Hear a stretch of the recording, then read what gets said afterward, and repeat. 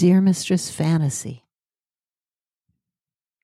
I want big electric guitars, tons of harmonies, driving rhythms that make you want to dance. Daisy Jones flings her arms out the width of Los Angeles and turns her face up to the sun, while her producer nods appreciatively and says, I think I know just the guys for you. Meanwhile, on the East Coast, I'm so sorry. That smell from the kitchen is horrible. I can't stand it. Just hold on a minute. Amy Rigby exits the studio, grabs a pot off the kitchen stove, opens the front door, and places the pot on the porch. There, that's a little better. So you think I should do my guitar part again? Back before the pandemic, Eric and I were addicted to the audiobook of Daisy Jones and the Six. I think we listened to it twice, driving to and from gigs or the airport, a novel told in oral history style. Taylor Jenkins Reid's book was a fantasy of life in a rock and roll band. Glamour, excess, fabulous clothes against a backdrop of 70s Los Angeles, straight off a Crosby, Stills and Nash record jacket. We've been waiting for the TV series ever since. It doesn't feel like mere coincidence that the episodes have dropped. There, I sound like I actually know something, don't I? But wait, if a show streams, how can it drop? While we're in the thick of recording my new album. The fictional band in the show, The Six, whose genesis was in the unlikely city of Pittsburgh, and Daisy, the female butterfly, who bursts forth as an artist to front the group, traipse in and out of Studio City, the epic real-life recording den situated just north of Los Angeles. They all drive adorable sports cars, wear the best vintage clothes and sunglasses a wardrobe mistress could lay hands on, cycle through a collection of layered hairstyles and facial hair on the men, lashes and halter tops on the ladies. Riley Keough as Daisy is lovely and feisty with a wounded core, and unlike in the book where the songs that issue forth from Daisy's teenage-style diary never made any sense, songs in the series actually click. I won't go into any more plot details because the plot was not what drew us to the story.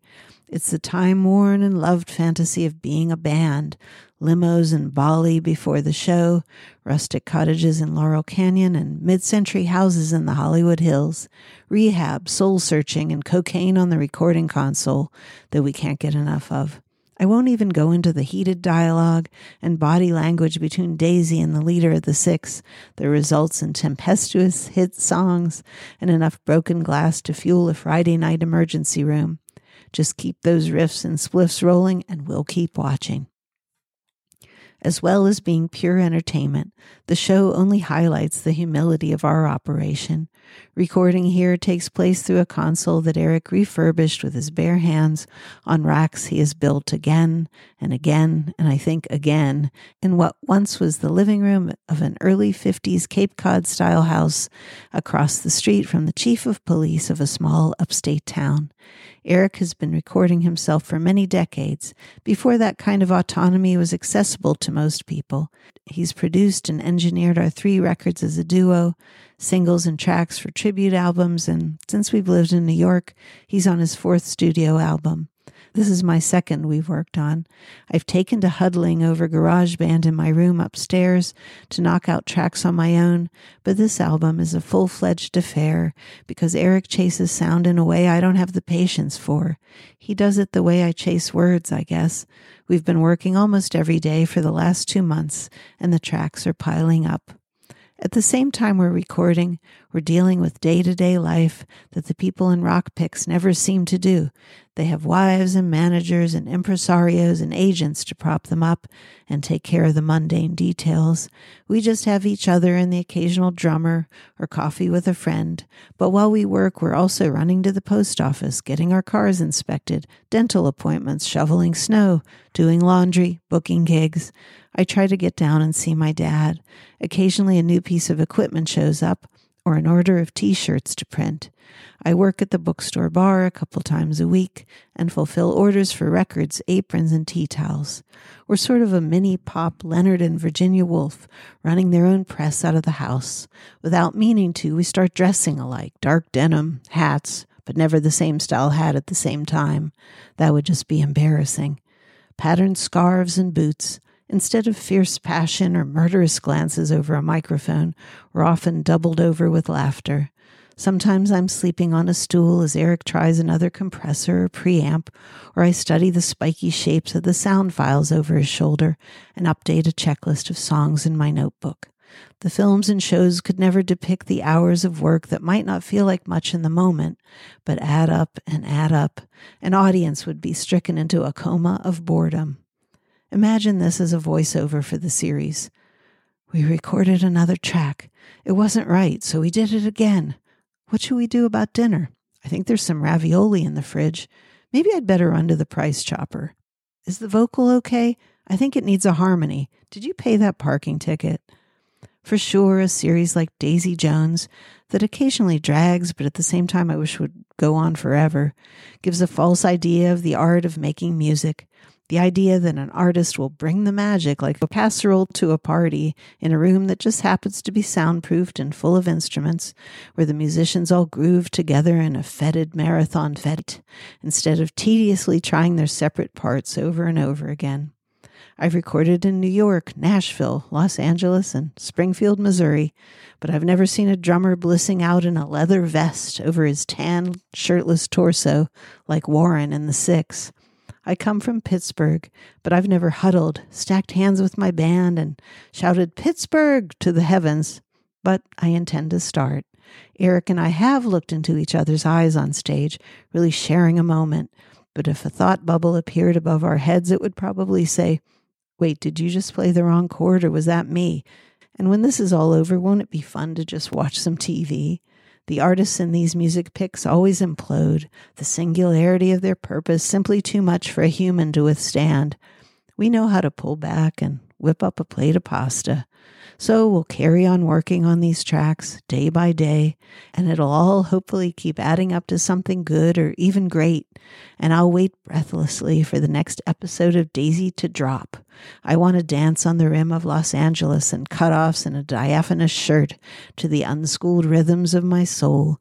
I want to remember what it feels like to have the #1 record in the country without doing any real work. Just wondering what to do about that pot on the front porch.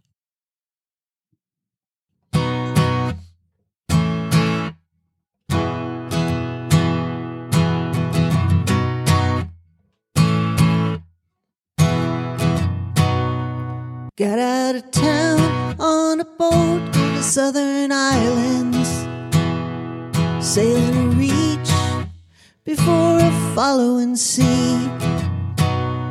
She was making for the trades on the outside,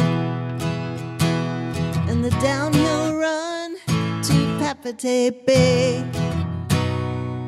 Off the wind on this heading by the Marquesas, we got 80 feet of the waterline, nicely making way.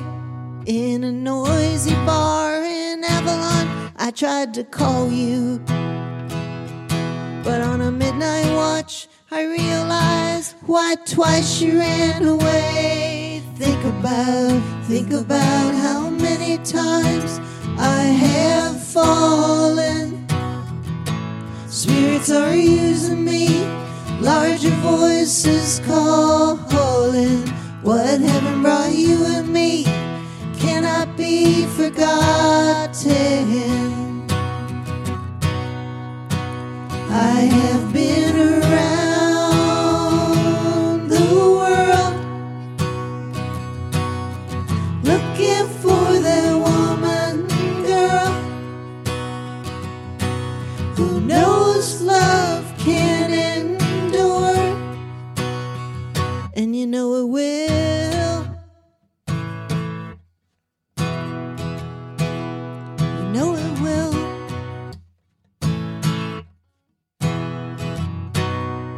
When you see the Southern Cross for the first time, you understand now why you came this way.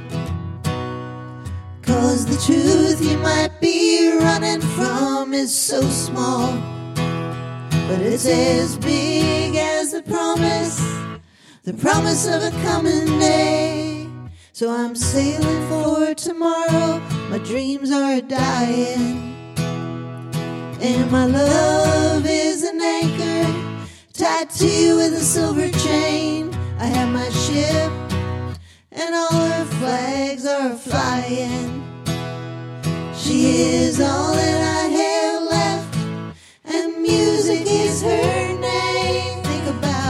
Think about how many times I have fallen. Spirits are using me, larger voices calling. What heaven brought you and me cannot be forgotten. I have been around the world looking for that woman, girl, who knows love can endure, and you know it will.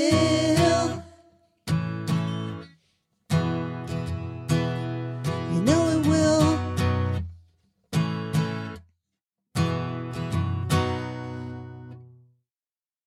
That's enough of that.